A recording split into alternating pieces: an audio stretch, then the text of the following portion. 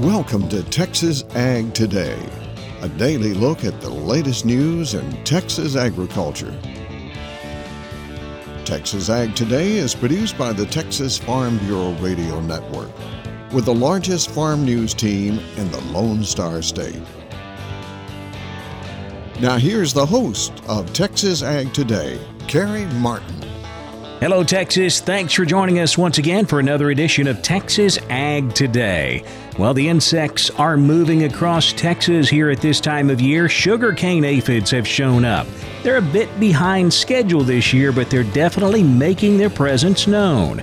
We'll have more on that coming up. Plus, the makers of Roundup have announced that consumers will no longer be able to buy it in the store.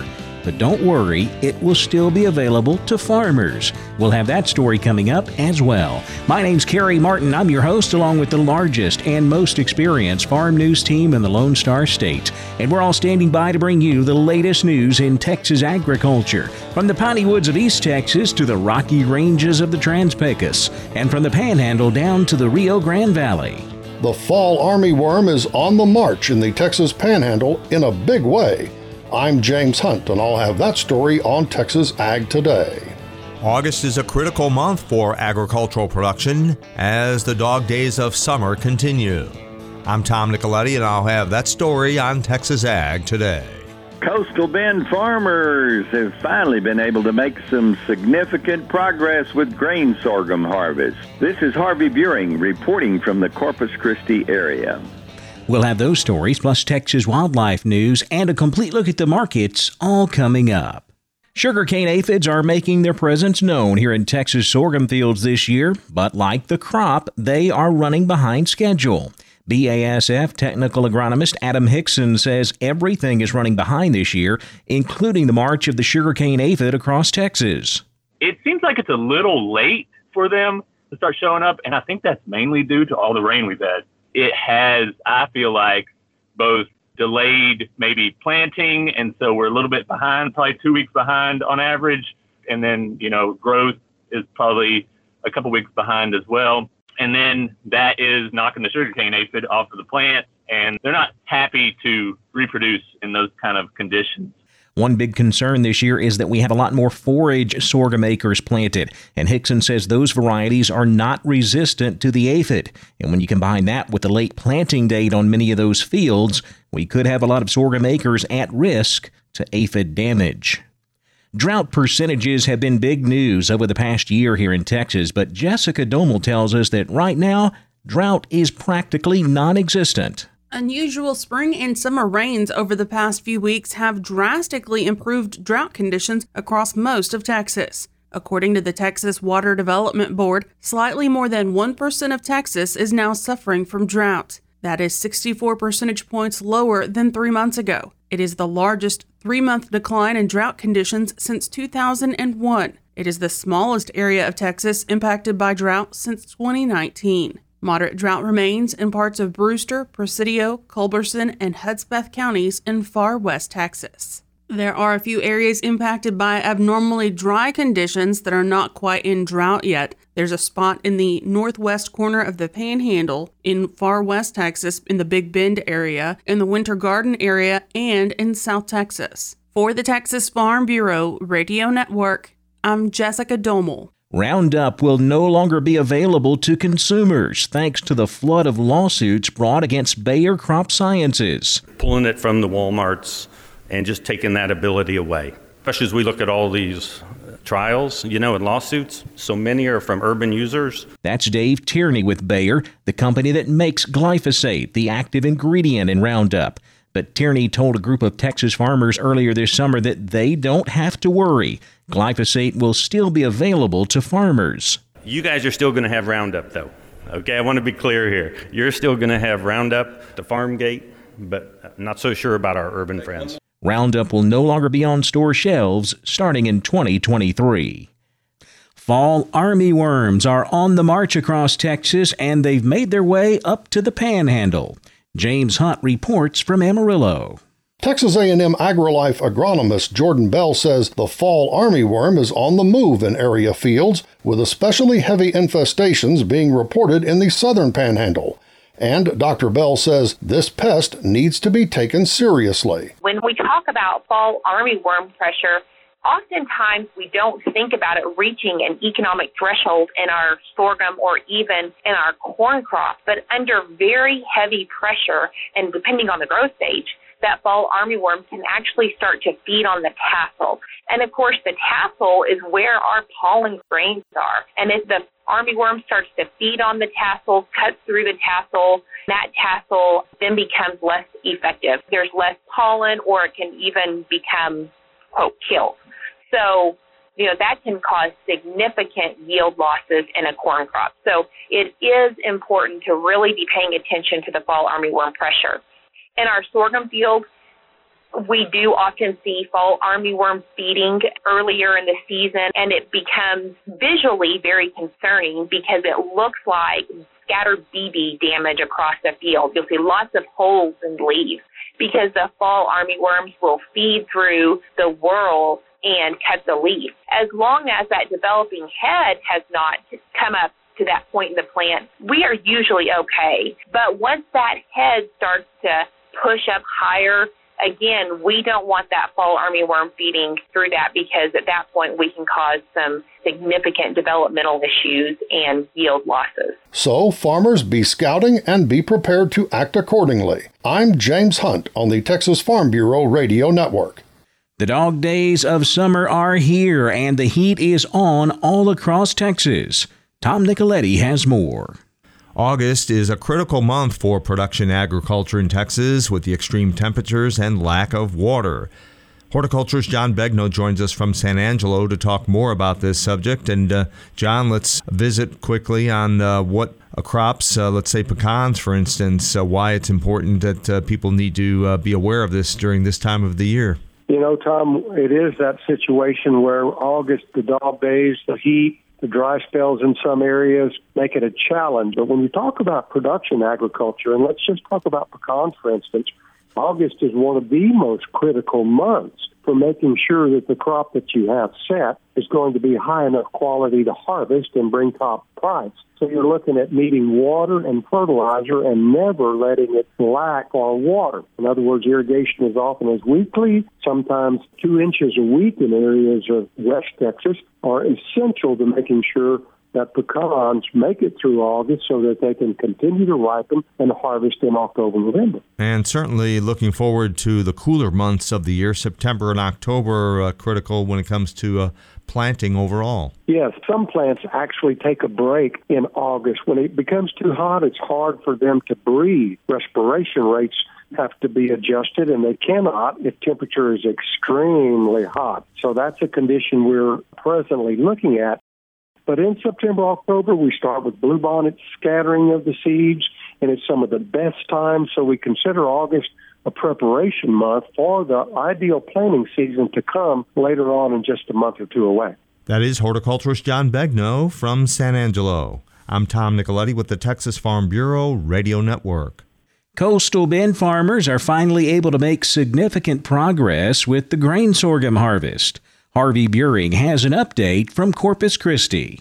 Well, after weeks of weather delays, grain sorghum harvest got onto the fast track this past week. It's estimated that 70 to 75% of the sorghum crop has now been harvested and in elevator storage. That's good news for the area's sorghum crop, and much of that progress can be attributed to a number of farmers making investments in rubber track kits for their combines. These kits are commonly used by rice farmers to allow the combine to harvest in wet and very soft field conditions. Now, there'll still be a while before our harvest is completed in grain sorghum because we have at least 10 to 15,000 acres of replanted sorghum this year that still needs a few more weeks of time to mature. Those fields were planted in late April. They won't be harvested until early to mid-August. Of course, our sorghum producers are happy that the extent of the weather damage was not quite as severe as earlier anticipated, and many sorghum farmers are reporting yields between 3,500 to 4,500 pounds per acre and losses ranging between 400 to 700 pounds to the acre as a result of the excessive weathering in the sorghum crop. Now, cotton is maturing rapidly, and many fields are showing 40 to 50% open bolls at this time. There's been reports of a few applications of harvest aid defoliant treatments, and there's been at least one cotton field that has been harvested here in the Coastal Bend area. Livestock producers continue to enjoy lush pasture conditions, and cattle are certainly in above average condition for summer. Hay producers are also happy to have harvest underway for their crops, and most of the hay fields are producing above average yields, and that hay harvest will continue during the late summer and early fall here in the Coastal Bend area. This has been Harvey Buring. If you know somebody who's had an impact on freshwater fishing in Texas, now's the time to nominate them for recognition. I'm Jessica Domel, and I'll have details coming up on Texas Ag Today. And performance horses need more energy than forage alone can provide. Texas veterinarian Dr. Bob Judd has more on that coming up next, right here on Texas Ag Today.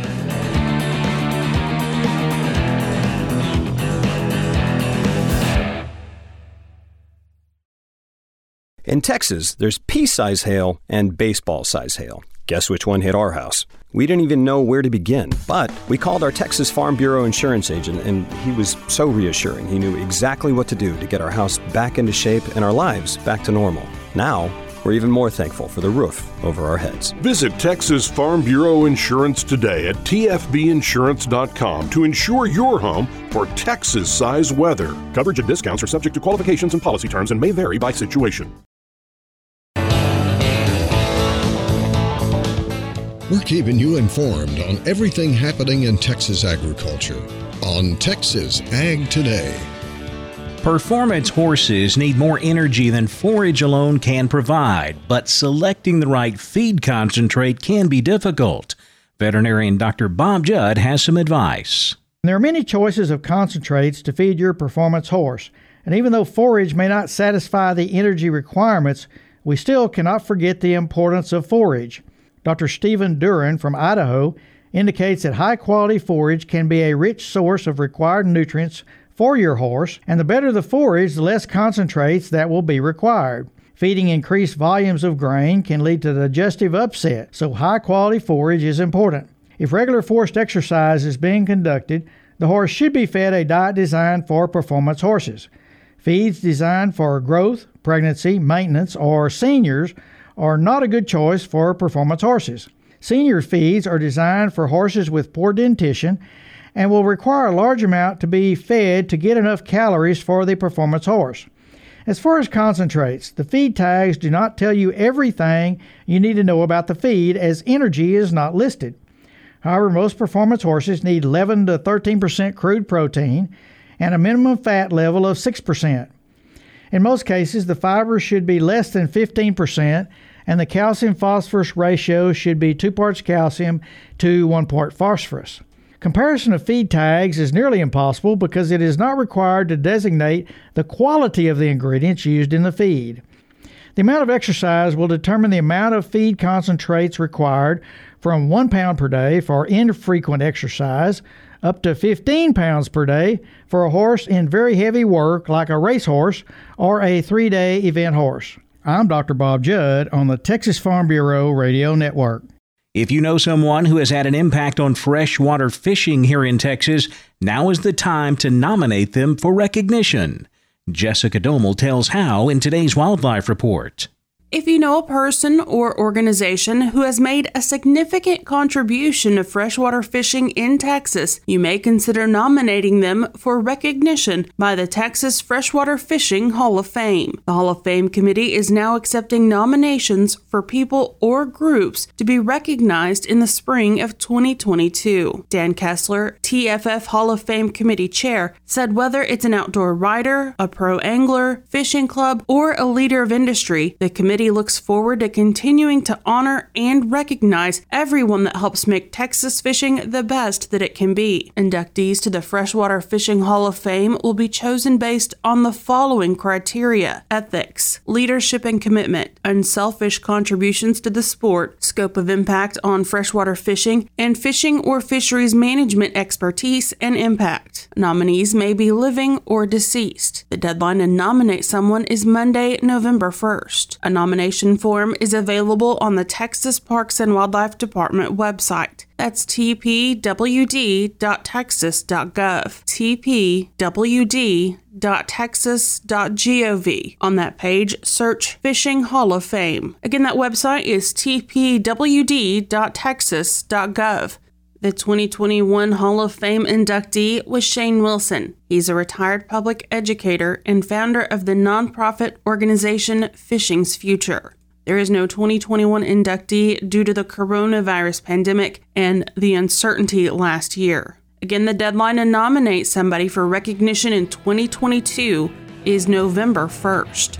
For the Texas Farm Bureau Radio Network, I'm Jessica Domel. So how did the markets look on Thursday? Jessica will be back with a complete look at the livestock, cotton, grain, energy, and financial markets coming up next. Keep it right here on Texas Ag Today.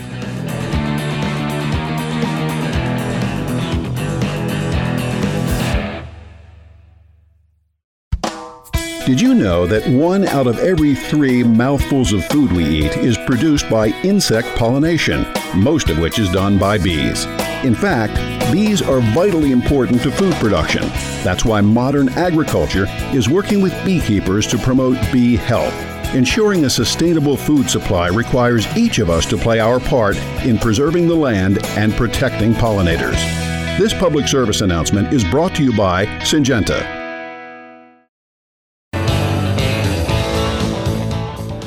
We're giving you the market information you need on Texas Ag Today. The cattle complex closed at lower Thursday due to a rally in the grain markets. October live cattle down $1.40 to $127.57. December live cattle down $1.17 to $132.77. September feeder cattle down $1.72 to $161.15. October feeder cattle down $1.60 to $163.85. Box beef was higher on Thursday, choice up $2.68 to $292.02. Select was up $1.73 to $272.88. Now let's check the livestock auctions. We're walking the pens with Larry Marble. When you hear Auctioneer Troy, it's time to head to Producers in Cargyle, San Angelo. Talk sheep and goats with Benny Cox. Benny, how was the sheep and goat sale this week? We had 48.71, which maybe added a little strength to the market compared to last week. We didn't have a lot of these wool feeder last week. We had some really good top end with some people from New Mexico sent a big group of those things. They sold from firm to $5 higher compared with the week before. The better lightweight to medium flesh, these hair sheep type that are going straight to slaughter are $15 to $25 higher. Well, these heavier weights near steady. Slaughter ewes, they sold near steady, while the better quality kids were $10 to $15 higher. With most increase on these better end of these boar crosses, of course, as we've always said, they'll bring the top of the market. The wool feeder lambs, they sold in a range from $255 all the way up to $280. On the light end of these slaughter lambs from $260 to $340, with the heavy weights from $2 to $275. On the slaughter ewes, they sold from $80 to $130, but mostly $90 to $115. Kid goats sold in a range from $230 to $350, but mostly $285 to $320. What do we anticipate for the cattle sale this week? Oh, it's sure awful nice. I'm guessing a lot of people get out there and go to work. We're sure likely to have over 1,000 again this week. I know Charlie went out there and got another couple of loads, so we continue to sell our calves that were, fall born. Right. And this market's been awful good.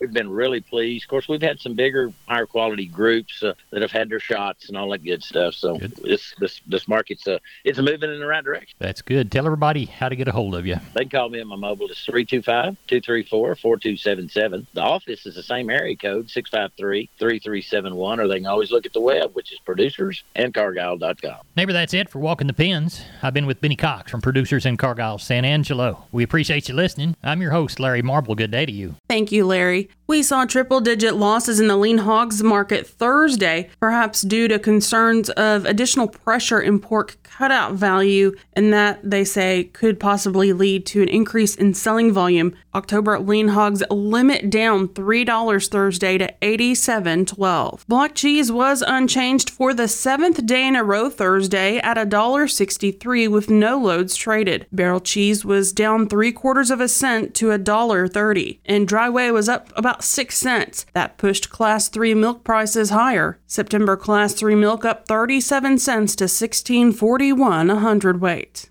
Cotton prices rose Thursday despite a so-so export report. That rise likely due to an expected increase in global demand for cotton. October cotton up 45 points to 91.17. December cotton up 37 points to 90.68. Also weighing in on cotton prices Thursday was a forecast for warmer, drier weather over the next week or so in Texas that will help promote crop development. After 2 days of decline, corn prices rose on Thursday, likely due to a smaller than expected export forecast for Brazilian corn. September corn up 10 to 5.55 3/4. December corn up 6 1/4 to 5.53. Spring wheat traded mixed for much of the day Thursday, while winter wheat was trading lower. September hard red wheat down 2 3/4 to 6.91 1/2. December hard red wheat down 2 1/2 to 7.03. July hard red wheat was up 5 to 6.17 1/2. September crude oil was up 91 cents to 69.06. October crude oil was up 93 cents to 68.72 a barrel. Now let's check out our financial markets, see how things fared for us on Thursday. The Dow was up 205 points to 34,997. The S&P 500 up 18 to 4,420. The Nasdaq was up 94 points to 14,874. Well, that wraps up our look at the markets. And that wraps up this edition of Texas Ag Today. Remember, we'll be right here next time to bring you the latest news in Texas agriculture. I'm Jessica Domel,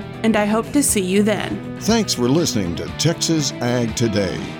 Be sure to subscribe to our podcast on Apple Podcasts, Google Podcasts, or Spotify.